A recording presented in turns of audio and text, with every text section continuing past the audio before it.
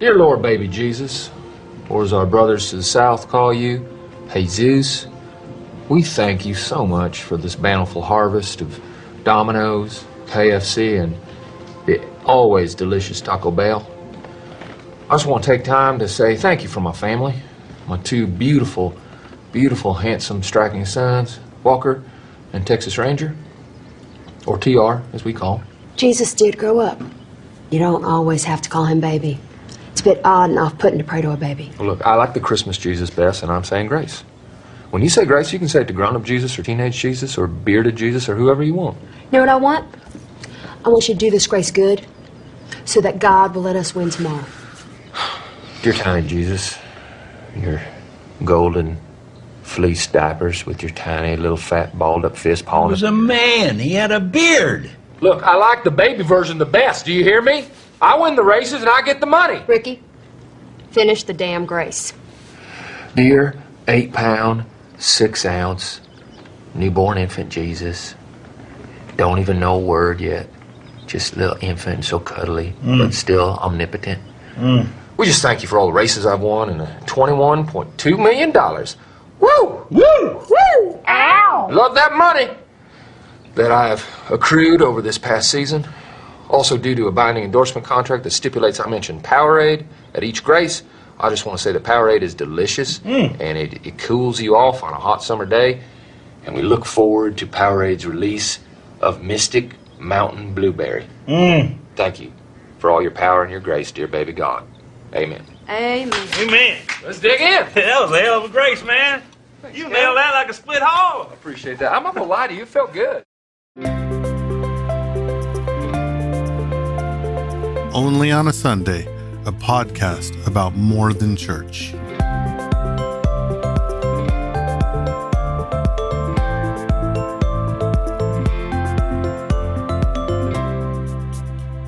We're back. Hello.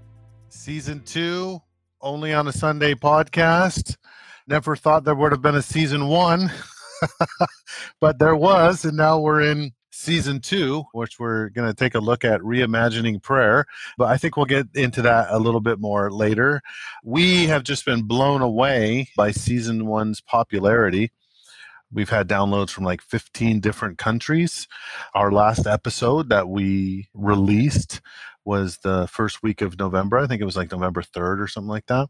And we still have people downloading episodes. Yeah. And it's now today's March 7th. This will drop on March 22nd. So it's just mind blowing. And I think it was a really good topic we had, very timely, talking about the church and, COVID and how the church needs to change. And so I'm hoping that this season is the same, right? Like this is a topic that needs to be talked about, prayer. So yeah, so we're super, super excited. We've got some unbelievable guests.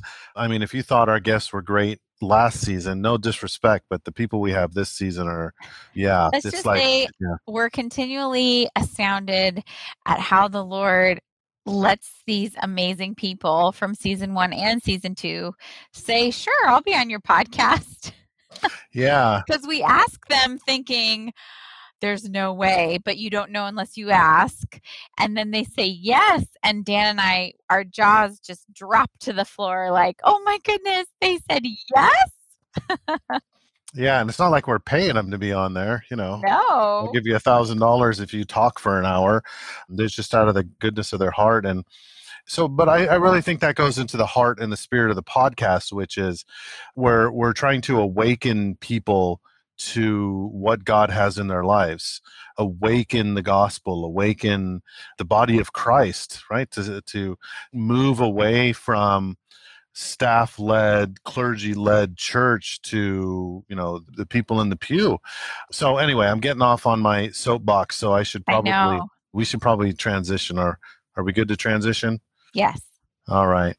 Well, this season is really about two ideas, complementary ideas. The first one is the idea of abiding prayer. And that comes from two invitations that Jesus gives. And the first invitation is, come to me, all you who are weary and heavy laden, and I will give you rest. And I mean, all of us have heard that scripture verse countless times. Mhm. We have responded to that scripture verse countless times, whether it was in some sort of service, retreat, individual devotional time, prayer time, whatever it was. Yes, Lord, I'm coming to you. I'm weary, I'm heavy laden. Give me rest. But then there's a second invitation that Jesus gives later in his ministry, and it's abide in me and I will abide in you and you will bear much fruit. That's where we're kind of going with in this season. The first 4 episodes of the season is to really talk about what it means to abide in Christ. And I think Ted Weesty said it best, who we're interviewing next week, is like, everybody wants to abide in Christ. Everybody knows that we should abide in Christ, but nobody knows how to abide in Christ. So True. that's, I mean, and I'm not saying that as an expert and like, oh, I've got it figured out and I wrote a book. I've definitely been there. So that's the first part of the season, is really taking a look at abiding in Christ and how do we do it? What does it mean? Mhm. The second part of the season, episodes 5 through, I mean, who knows, 12, maybe 10, something like that, is really the outworking of that abiding, right? Mhm. If you abide in me, you will bear much fruit. Yeah. As we abide, we learn who we are in Christ and our authority in Christ and our duty and privilege to bring about the kingdom of God.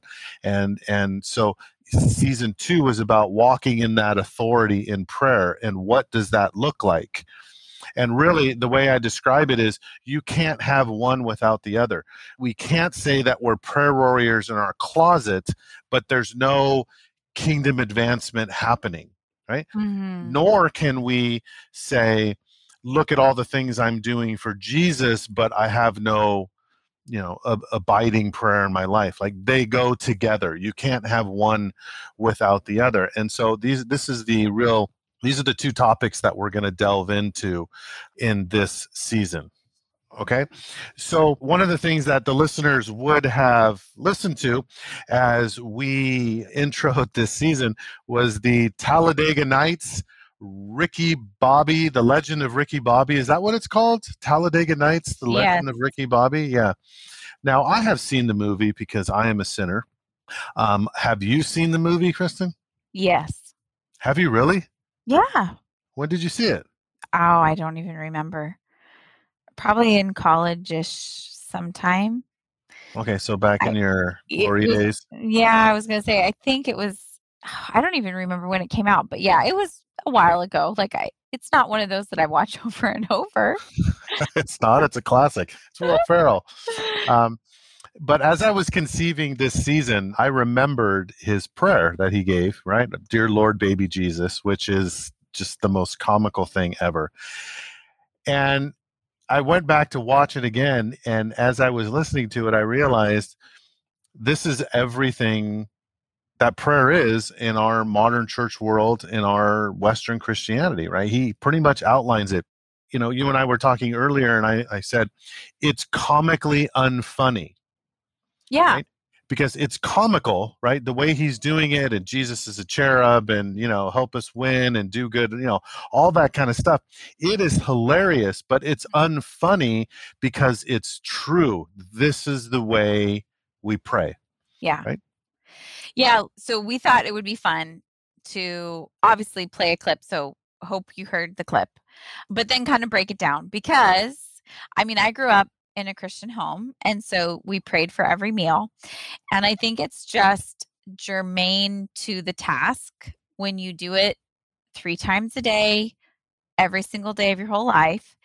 It just becomes this rote ritual that maybe you're not really thinking about anymore, right? So praying over your meal becomes kind of, we thank you for our food and we thank you for our family and bless everyone in the whole wide world. Amen.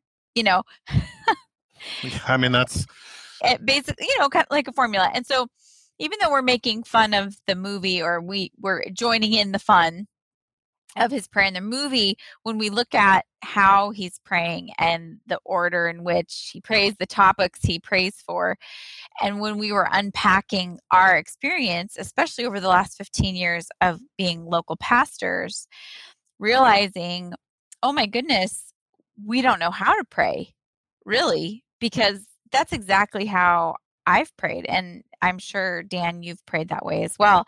So that I know you wanted to talk about his actual prayer. So, he starts out, "Dear Lord, baby Jesus." He's so I'm sorry, I can't stop laughing. This is hilarious every We time. want to thank you for this food, this Domino's. My Say kids Walker Taco and Texas Bell. Ranger. Come on, that's classic. But yeah, so when we're praying, a lot of us pray Ricky Bobby prayers, right? Especially middle class Christianity, we'll call it. We're just talking in our context what we've seen. We pray for our family, we pray for more money, and we pray that we'll be healthy and safe. I remember my family, my growing up years were full of prayers for a hedge of protection. Oh my gosh. We put a hedge of protection around you. Hedge of protection. And you know what? I don't doubt that there are times that the enemy gets after you in a physical way, especially for our friends who are missionaries in other places in the world where there are different, spiritual things at work, at play. Absolutely. But in our kind of white, suburban, middle class context, to pray a hedge of protection around you while you go hiking. I mean, I don't know. That just was kind of funny to me. We would pray for parking spots. Oh yeah. And if I got the parking spot, Jesus loved me. That's but right. no one said anything when you didn't get the parking spot. He answered my prayer. He gave me that parking spot. Yeah, we didn't He talk heard about me. how Jesus doesn't love me today because I had to park in the far side of the mall. I think the part of Ricky Bobby's prayer that I love, being a pastor, it's like comically unfunny, is they're asking Jesus to bless what they've already decided to do. Mm-hmm. Right? Yeah. Like, bless my races and all that kind of stuff. He's not asking, should I be racing, or Lord, what's your will? How can I bring about your kingdom? Like, he's already decided this is what I'm going to do, and will you bless it, Jesus? And I can't tell you how many times as pastor of a local church, I had people come into my office and tell me what they had already decided to do and then ask me to pray for it. Yeah. And I always used to think, like, why are you here? Like, you've already decided what you're going to do, and they say, Pastor, I'd like to come in and get some counseling. I've got this situation and all that kind of stuff. You don't need counseling. You're looking for the priest to bless you. Right. Yeah. And that's they're looking so for much you to of our kind of prayer. sign off, right? Like, I remember we would have people come and meet with you. And really, I remember coming away from a couple meetings where I was like, wait a minute, they're not asking. They're informing us, or you, as the pastor, they're informing you of their decision, but they're not asking. Yeah. And how much of that is our prayer life with Jesus?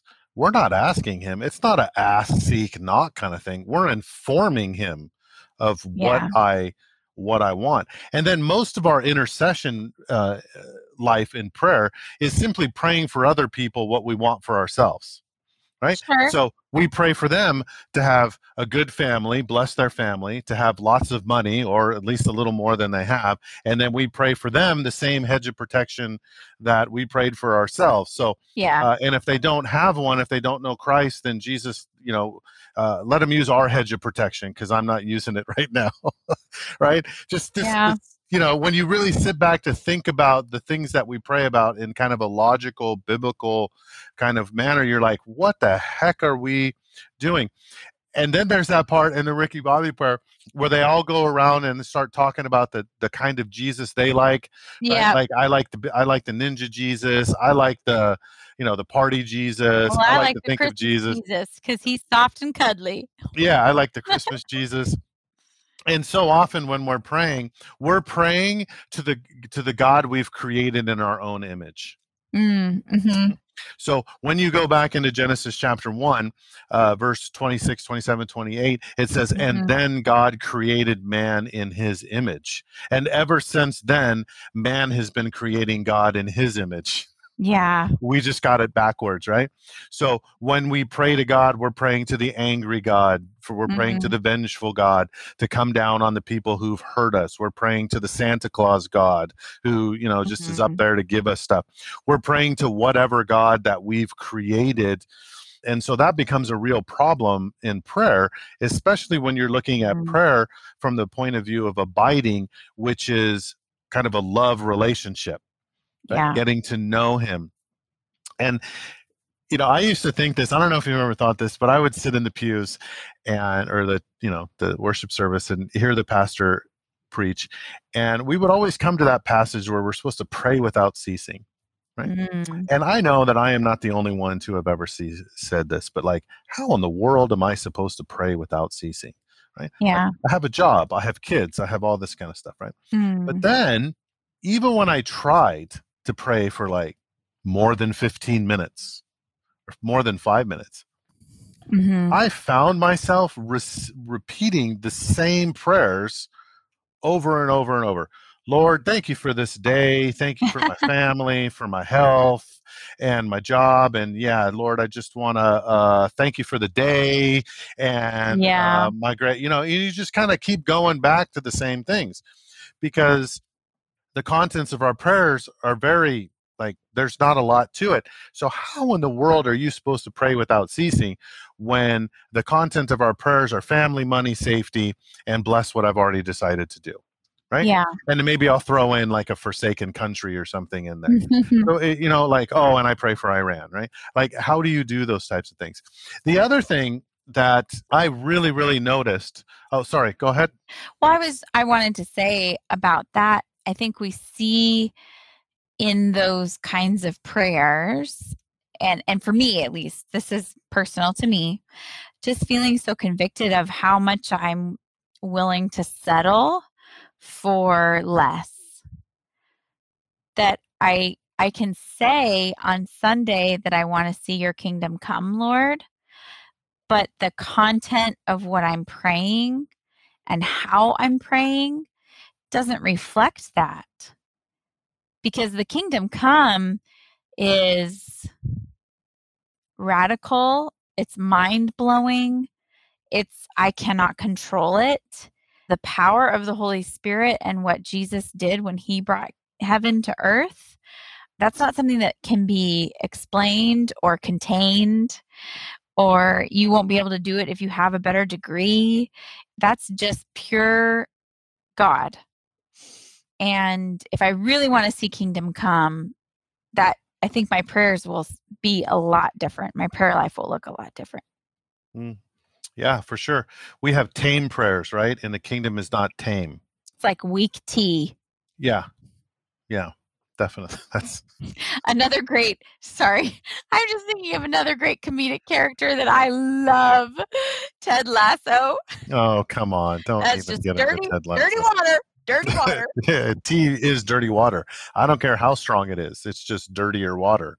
The other thing that I've always found rather interesting is years ago when I was in graduate school, I got a degree in ancient Near Eastern religions, which I can't think of a more useless degree. I don't know. I'm sure there maybe are some on par with that, but it's definitely like, yeah, there's nothing more worthless than an ancient Near Eastern languages degree, right? But so I was studying Egyptian culture, and one of the like way back in the day, like back when Egypt mattered. So I remember just studying about how much prayer was how much magic was a part of their religious beliefs, their philosophical beliefs, how it kind of was in everything that they did. And as I started looking into like what's the definition of magic from an academic standpoint, not from Harry Potter, right? Not from whatever magic thing, but like the academic definition of magic, I began taking a look at my own prayer life and saying, oh my gosh, when I pray, I'm just practicing magic. It's just Christian magic, so it's okay. So here's the academic definition of magic, right? Magic is the application of beliefs, rituals, or actions employed in the belief that they can subdue or manipulate natural or supernatural beings and forces, right? To put that in everyday language, magic is simply doing things in a certain way or with certain objects that will influence the gods on our behalf. Mm. Now, if I take that definition and I insert it into my prayer life over a number of years, and maybe many other people will see this to be true, my prayer life was Christian magic, right? I'm trying to say the prayer in just the right way, at just the right time, to influence God to work on my behalf. Yeah, for And sure. sometimes I'll hold a rosary to do that. Sometimes I'll hold my Bible in a particular way, or if I get in a particular position, and we don't really see this in the Western church because, we're just not attuned to this idea of magic. But magic is everywhere, and it's preached from every pulpit all over the place. Like it's preached everywhere. There's this book that came out a long time ago called The Circle Maker, and I'm not making an observation against the guy that wrote it or anything like that, but the concept of circle maker, you're just going to go around and you're going to draw circles around your family or whatever it is. That is what is termed a charm or a spell. Yeah. Right? So That's what they do in magic. Doing? Why were you drawing circles? So the circle, the basic idea, and I only kind of read it just a little bit. Is it like a hedge of protection? No, it's like wherever you draw a circle, like that's the area of authority that God has. So draw a circle around your home. And sometimes it's meant literally, like you literally draw a circle. And then other times it's just kind of, I guess, symbolic or metaphoric, right? But it's the idea that some sort of charm or spell, if I draw this circle, God will work on my behalf. Yeah. Right? In whatever way I want. You had the Prayer of Jabez, that book, years and years ago. Huge. I remember that. Hugely popular. The book. It was, the whole idea of if you pray this prayer, and to be honest, I should have looked it up because I don't even remember what the Prayer of Jabez was, but but it was something along the lines of lots of land and blessing and money. And, the guy, I think he was a pastor who wrote the book, had that experience. And so the interesting thing is I do believe that the Lord does give people prevailing words, verses that kind of guide and direct their life for a season. We've definitely experienced that in our life. And we've prayed through some verses that we felt like that was ours for a season. But to just prescribe it as everybody, just pray this thing and you're going to get rich, Well, yeah. So, the Prayer of Jabez is a scripture verse, right? So that's actually kind of where what makes it so dangerous. And so with the Prayer of Jabez, the thing that moved it into the magic realm and not the praying scripture realm is because you had to pray it a certain way. Yeah. And you had to pray it a certain amount of times during the day or at particular times, right? That is magic. Right? You say something or you do some sort of ritual over and over and over, and it has to be done just right, and then that will move the gods. We also, in magic, you also have like powerful objects or powerful spaces, right? And so in the Christian church, like we have our crosses. I'm not saying that the cross is, magic. I'm saying that at times in prayer, we can treat it in a magical manner. We have candles, right? If we light candles, it makes it more holy and sanctified. We have incense, depending on what your Christian tradition is. Then we have a thing called incantations, right? Do you want to describe what an incantation is? Well, it's saying the words in the right way.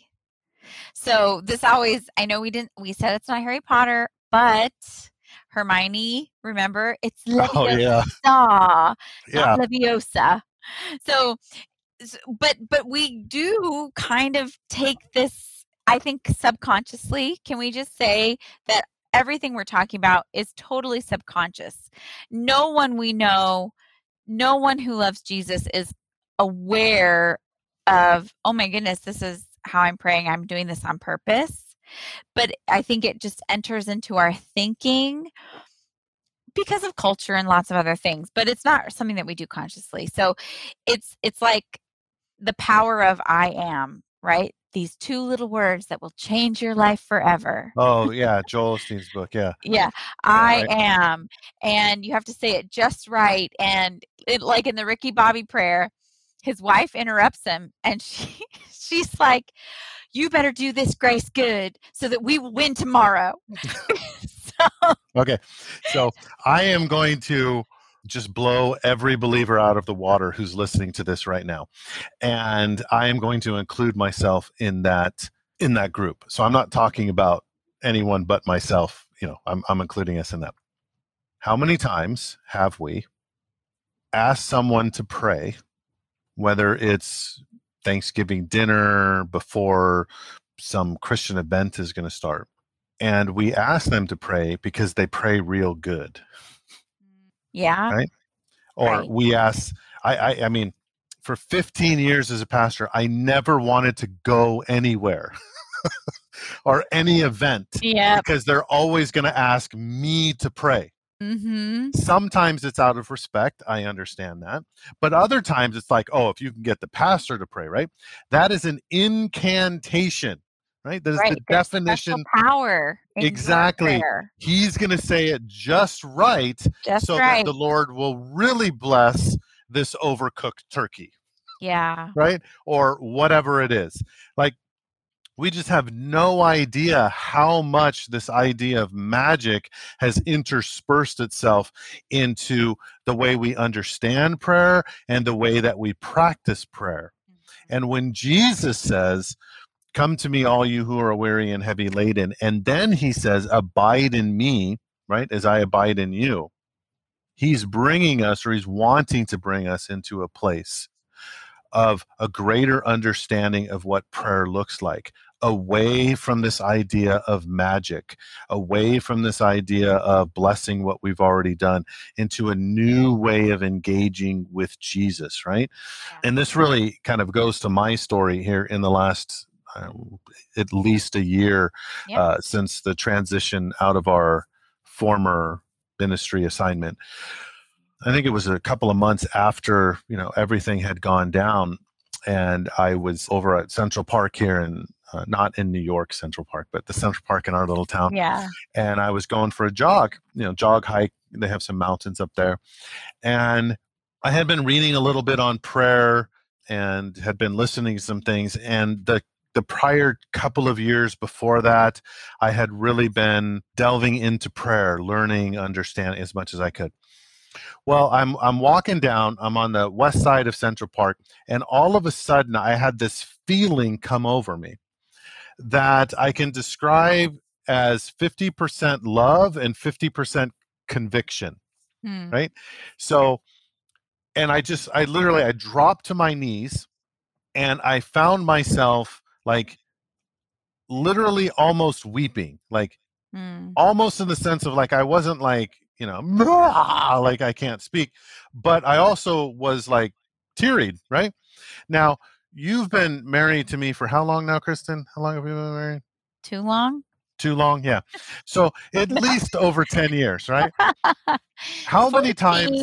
14 years. 14 years and like 60 million hours. Right. So how many times have you seen me like break down in that way? Oh, golly. I think, honestly, it's probably on one hand. Yeah, right? Yeah. That is not my normal way of engaging the world, right? No. But I just dropped to my knees and had this overwhelming conviction in this sense of love that, oh my gosh, I don't know how to pray. 15 years of pastoral ministry, senior pastor, right? 10 years of youth ministry, college ministry, Campus Crusade for Christ, 20-something years as a believer in Jesus Christ. And it had come to this point, sitting in the park, right, on my knees, realizing I don't know how to pray. I did not say that it wasn't an idea of like that I haven't prayed. It's that I don't know how to pray. Mm-hmm. And the idea that went through my mind right there, whether, it was the Holy Spirit or just my grand idea, was when the disciples went to Jesus and said, Lord, teach us to pray. Mm-hmm. And it was in that moment that my spirit said that I uttered it with my words. And I said, Lord, teach me to pray. And I think if you're listening to this podcast right now, I'm just wondering for you, is that the first prayer that God wants you to say right now? Lord, teach me to pray. Mm-hmm. That's kind of my story. Now, I understand in your life, that's also been something that you've been moving in the whole like understanding prayer. Yeah, I don't know that I was trying to think of a story, and I don't know that I actually have like a ultra dramatic story.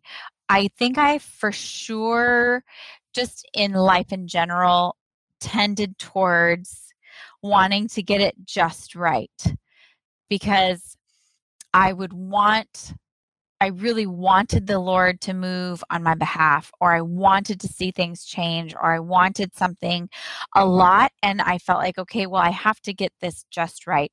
But that extended to prayer time, devotions, how I engaged in any aspect of my spiritual life. I have to do it just right. And one of the times, I don't think there was just one, but one of the times that really struck me was I had like an inner healing type prayer, like deliverance prayer, with something I had been struggling with for a really long time. And we had asked the Lord to take it away, and we had asked the Lord to change it and all these, and nothing had happened. But I met with a mentor who prayed with me, and the thing that really struck me was it was a very simple, everyday prayer. There was no weeping, there was no gnashing of teeth, no sackcloth was torn. She just took authority over this thing and prayed, and that was it. And for me, I had grown up very Pentecostal, and so a lot of times, you wind up kind of equating emotion with spirituality, right? So, but I left from that place completely free and unburdened from this thing. And I just thought, oh my gosh, there was no magical formula. There was no verse that she just got just right. And that really made me think that, the Lord must work differently than I think he does.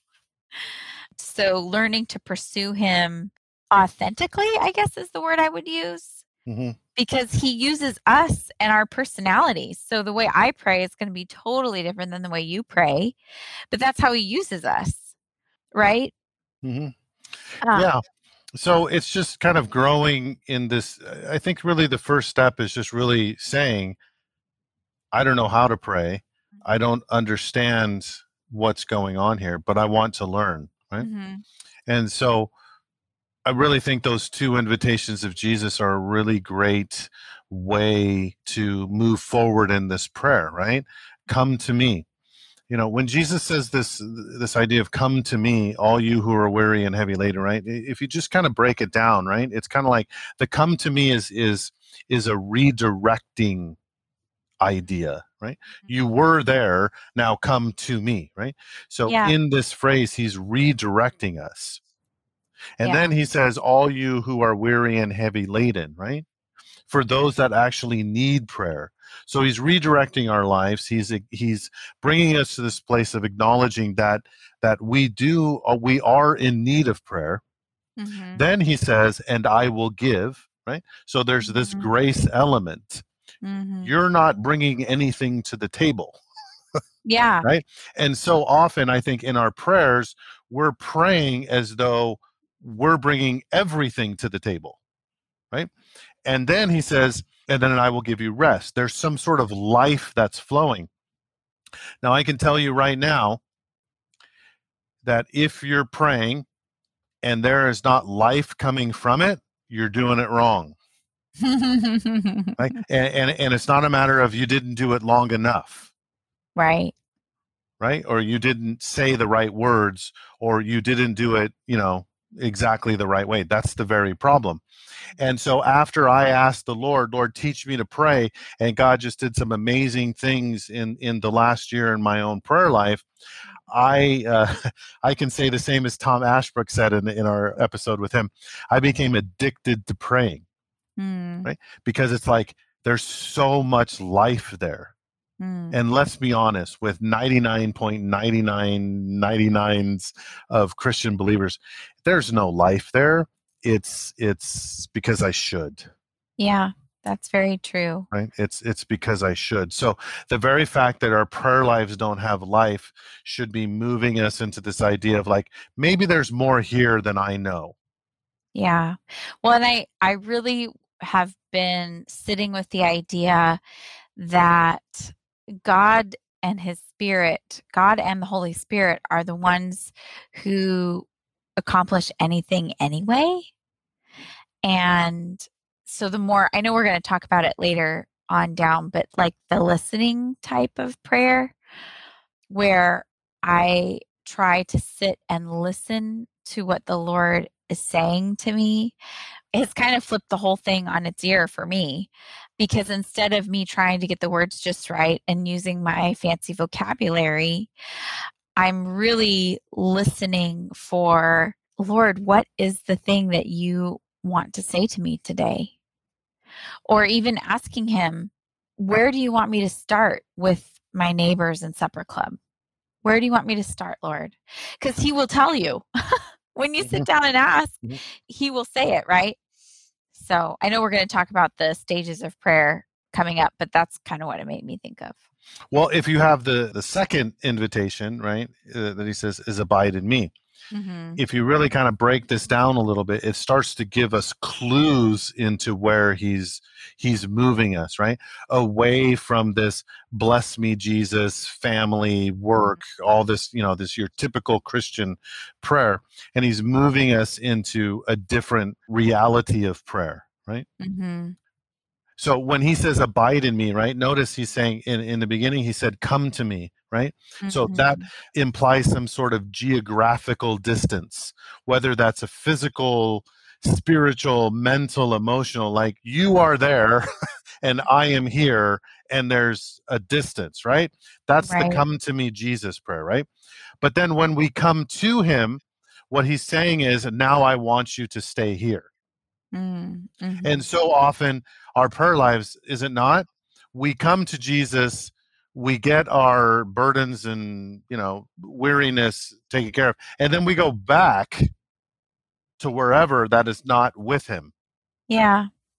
And what Jesus is saying is, no. I want to bring you to this place where you don't keep going back and forth. Every time you have a problem, you go up and get prayed for, right? Or every time something else comes up, you go on the prayer chain. Let me just say, if you're putting things on the prayer chain, like you ain't praying, right? I'm just going to be flat out honest with you. If your idea of prayer is like, well, I got to go on Facebook and see how many likes I can get, that's magic. That is not praying, right? So mm-hmm. I know I'm in huge trouble, honey, I know. So he's bringing us into this kind of geographical where there is no more me and you, there is now us. Mm-hmm. That's what he's bringing to, right? Jesus is no longer an object to pray to. It is a calling to oneness. And this is the content of the rest of Jesus' prayers. I pray that they would be one as you and I are one. So Jesus is calling us into this oneness. In the Greek Orthodox Church, they have this theological idea called deification, right? Where we are becoming deified, or we're becoming divinity in the sense of we're becoming like Jesus, right? We have this union with God. Paul will use the phrase, we are now in Christ. In 2 Peter chapter 1, verses 3 and 4, it talks about how Jesus is doing a work in us, that we are becoming partakers of the divine nature. And when Peter's talking about that, he's not saying like, the divine nature is like an apple tree and you're going to pick the apple and take a bite of it. No, no, no. You're not picking the apple and taking a bite of it. He's turning you into the apple tree. Yeah. Right? Right. And we're entering into this Trinitarian relationship by being in Christ. It allows us this access into this relationship. That's what abiding means. Yeah. That's where it's coming into, where God is taking us. And this, you can see why it's so difficult, because this isn't like I'm going to get better at prayer. Yeah.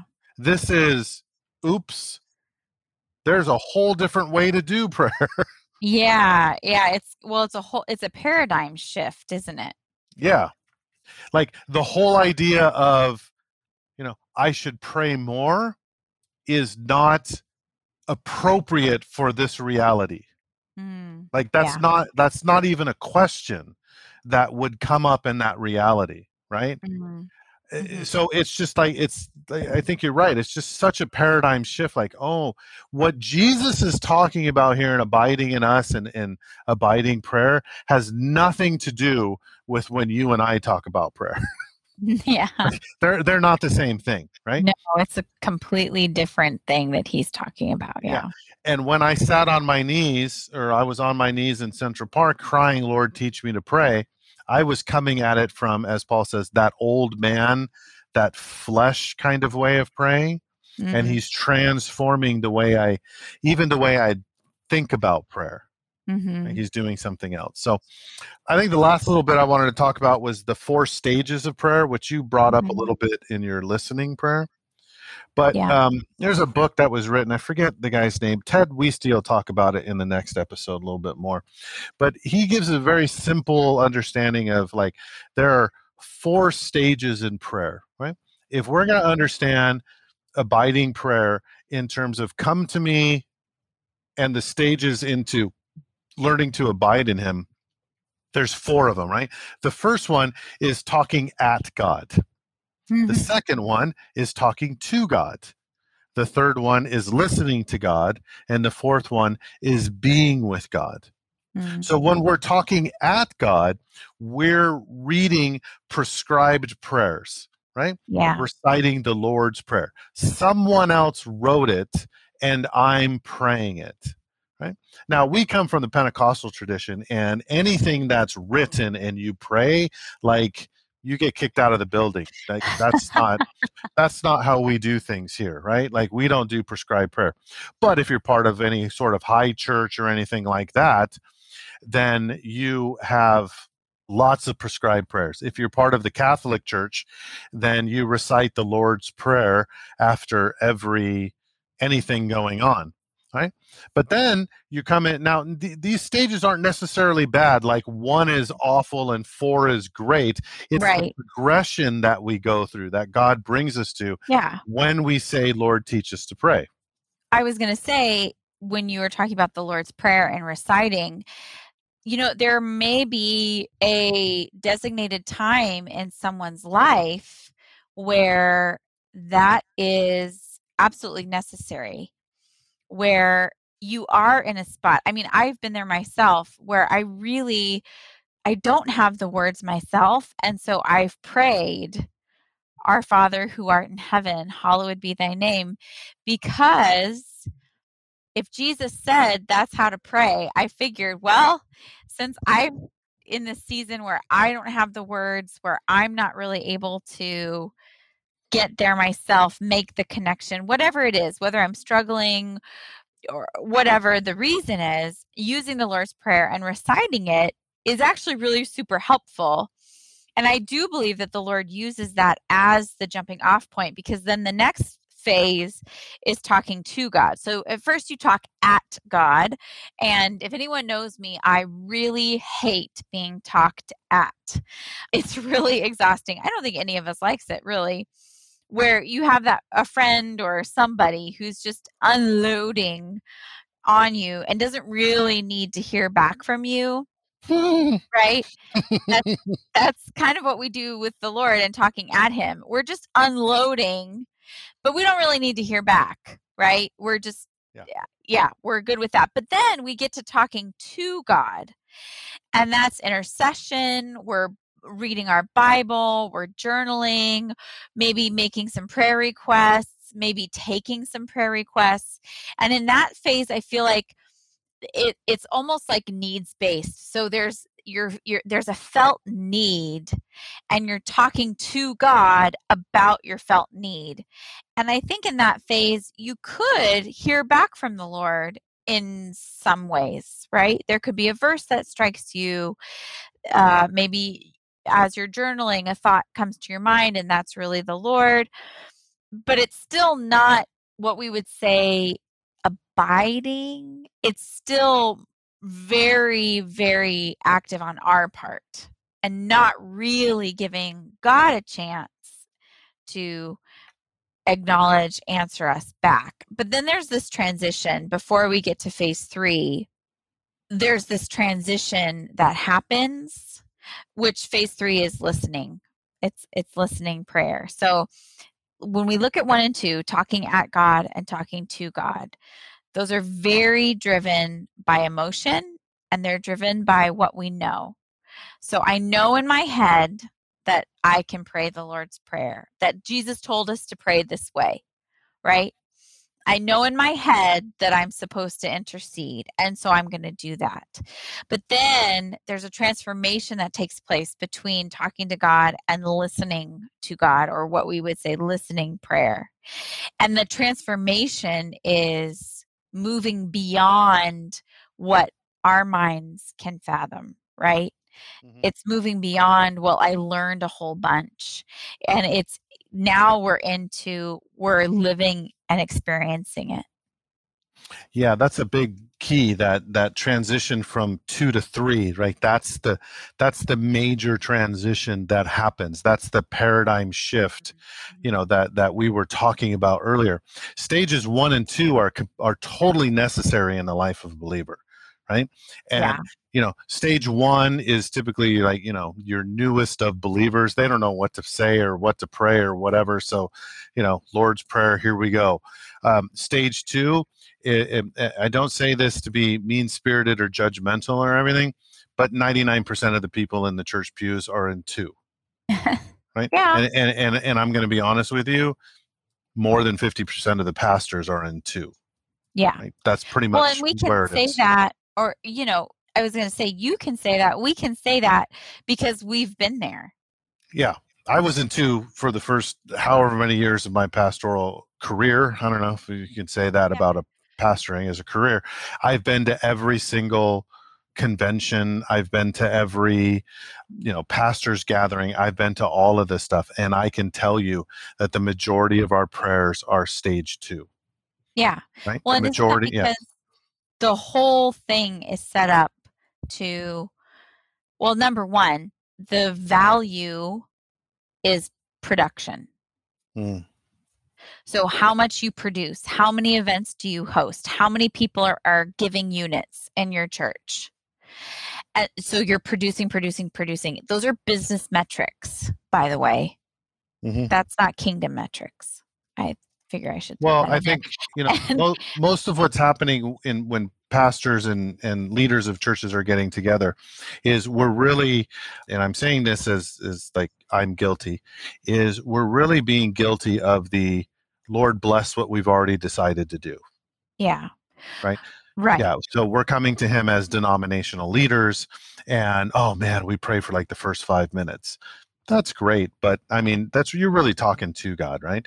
So without getting too much on that, it's to say that transition between 2 and 3 is so rare, and I mean, it's beautiful, but it is a paradigm shift, right? And you see this most in Ephesians chapter 3, verses 19 to 20, where Paul says, and to know the love of God that surpasses knowledge, right? 1 and 2 are knowledge and emotion, but Jesus is bringing us to a place that goes beyond knowledge. Right? Now, don't tell that to any good Protestant theologian, Bible-thumping churchgoer, right? Because there's nothing above knowledge. Not even God is above knowledge, right? Like, but Yeah. he's bringing us to this place that it's surpassing our knowledge, right? Then he says, now to him who is able to do far more abundantly than all we could ask or think. Now, I'm going to say this, Kristen. I can think of a lot of things to ask Jesus, Sure. right? I Yeah. can think of a lot of things Bring it that, on. yeah, I can think of a lot of stuff. And if you're listening, you're probably with me on this one. You can think of a lot of things to ask Jesus for. But he is going to do more than we can ask or think. So my brain, this is the big problem between, or the big hurdle between 2 and 3, is my brain is actually the thing that gets in the way. Yeah. And until we can transcend that, we will never move from 2 to 3. Yeah. Because when we move into 3, we're moving into listening to God, right? Taking away a lot of the senses and a lot of the things that we utilize, and we're moving into this listening. Now, the other thing that is really, really difficult for moving from 2 to 3 is we're typically alone when we're moving this, because this type of prayer does not exist in the local church, typically speaking, right? Well, and isn't it because this type of prayer requires a certain amount of stillness. I think we're going to get into how you do it in other episodes, because we have practitioners who are really, really experienced and good at this. But when we talk about listening to God, it is centering, silence, listening to your breath. Those kinds of things generally take us modern people a little more time, maybe a different environment, and they're not necessarily productive. So I think it's in another episode conversation that we have where, elder boards, or whatever you call the governing board of your church, they don't really want to pay a pastor to go be silent. Right? Yeah, and so it's considered waste of time. Yeah, it's just not part of the, I'm trying to think of a different word that other than paradigm, but you know what I mean? It's just not part of the equation. But really, But silence isn't, but it's not just with the elder board and the pastor, right? Like, you were a worship leader for how many years, right? And when you're planning a worship service, what is enemy number 1? Silence. Yeah, no silence in the service. Like, Don't have the awkward silence. We can have no silence, right? Like, that's what Right. makes what would be called a professional, I well know. done worship Seamless service. transitions. Seamless transitions, right? Yeah. While the guy's walking out to give the announcements, we have the videos playing, right? When the pastor, you see this all the time, right? The pastor is giving the benediction, or, the altar call or something like that. The worship team's coming up, right? And they're getting ready to play, and they lay a little pad on there, right? That's our not wanting to have silence. When's the last time you've been in a church and we had silence on purpose? Right. Yeah. It never happens, right? But one of the reasons that moving from 2 to 3 is so hard is because most of what you see happening in the local church is come to me ministry, right? It's not bad. That's not bad, right? Jesus gives us the invitation to come to him, and I will give you rest. And, Right. and you who are weary and heavy laden. That's most of what's happening in your local church ministry, right? But when Jesus says, abide in me, right? There's no room for that. Yeah. So you kind of come to this place where you realize that there's more, that Jesus is calling you into more in this prayer life, but where do I go to do that?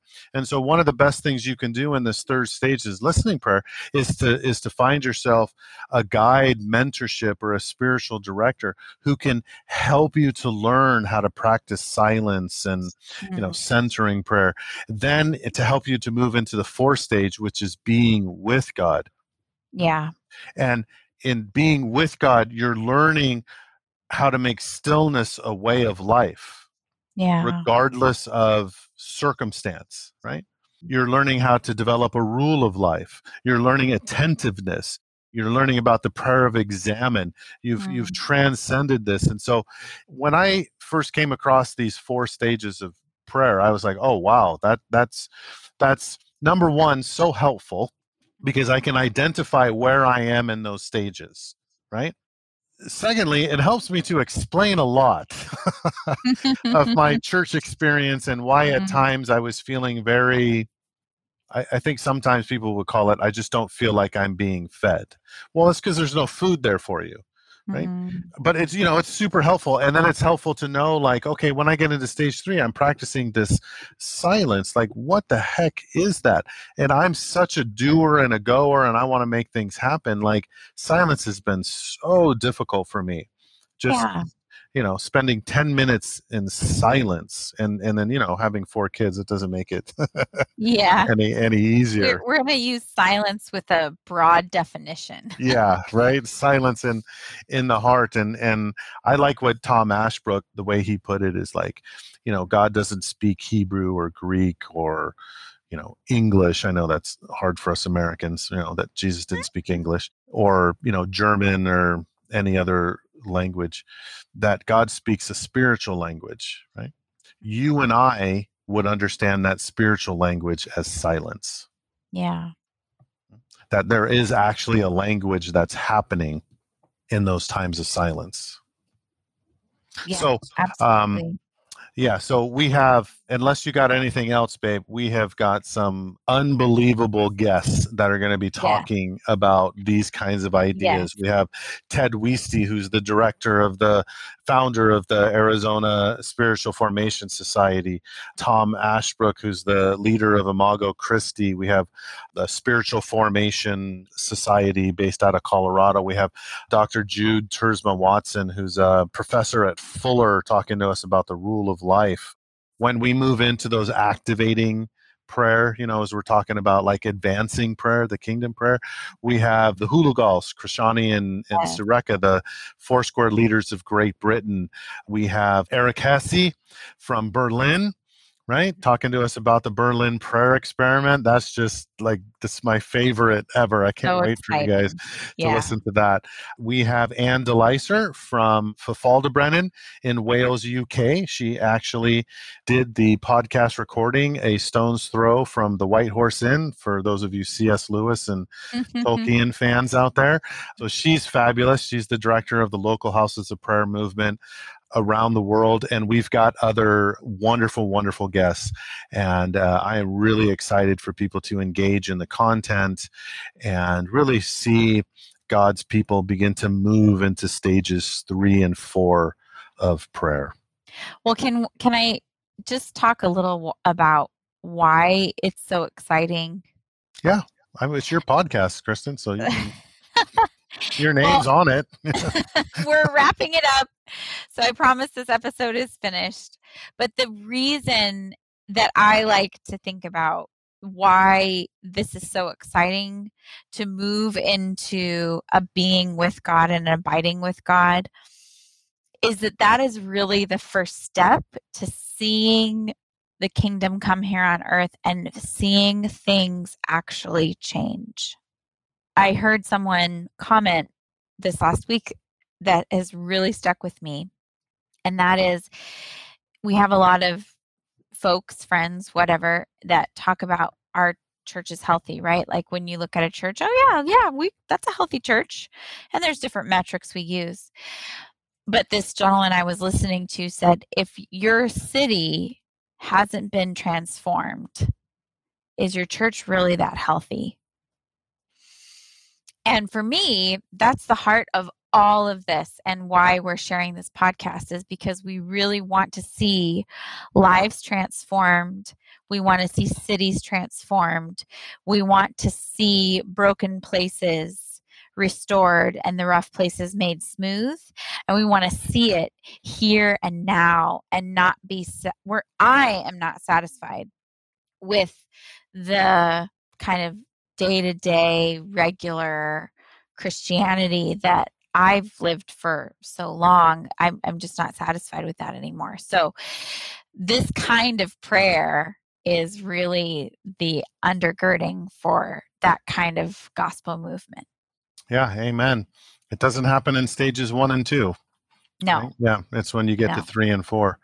And that's not on a church wide, when your church gets to stage 3 and 4, that's a you thing. Yeah. That's a me thing. When we as individuals begin to engage stages 3 and 4 in prayer, that's when God transforms us and we become kingdom agents. Yeah. Absolutely. We become part of gospel movements. Up until that point, to a large degree, we're spectators. Yeah. We're kind of watching other people do it. And that's really the heart of Only on a Sunday and just our ministry in general, is to awaken believers. Yeah, To really absolutely. awaken believers. So, well, with that being said, we want to thank you for joining us on this introductory episode of Only on a Sunday, Season 2, Dear Lord, Baby Jesus, Reimagining Prayer. Next time, we have the opportunity to interview Ted Wieste. He is the founder and director of the Spiritual Formation Society of Arizona and assistant director of spiritual formation at Phoenix Seminary. If you haven't already, please subscribe to our podcast and feel free to check out what we're doing at thelowriesonmission.org or on Facebook at The Lowries on Mission. Thanks again for joining us, and we will see you next time. Bye-bye.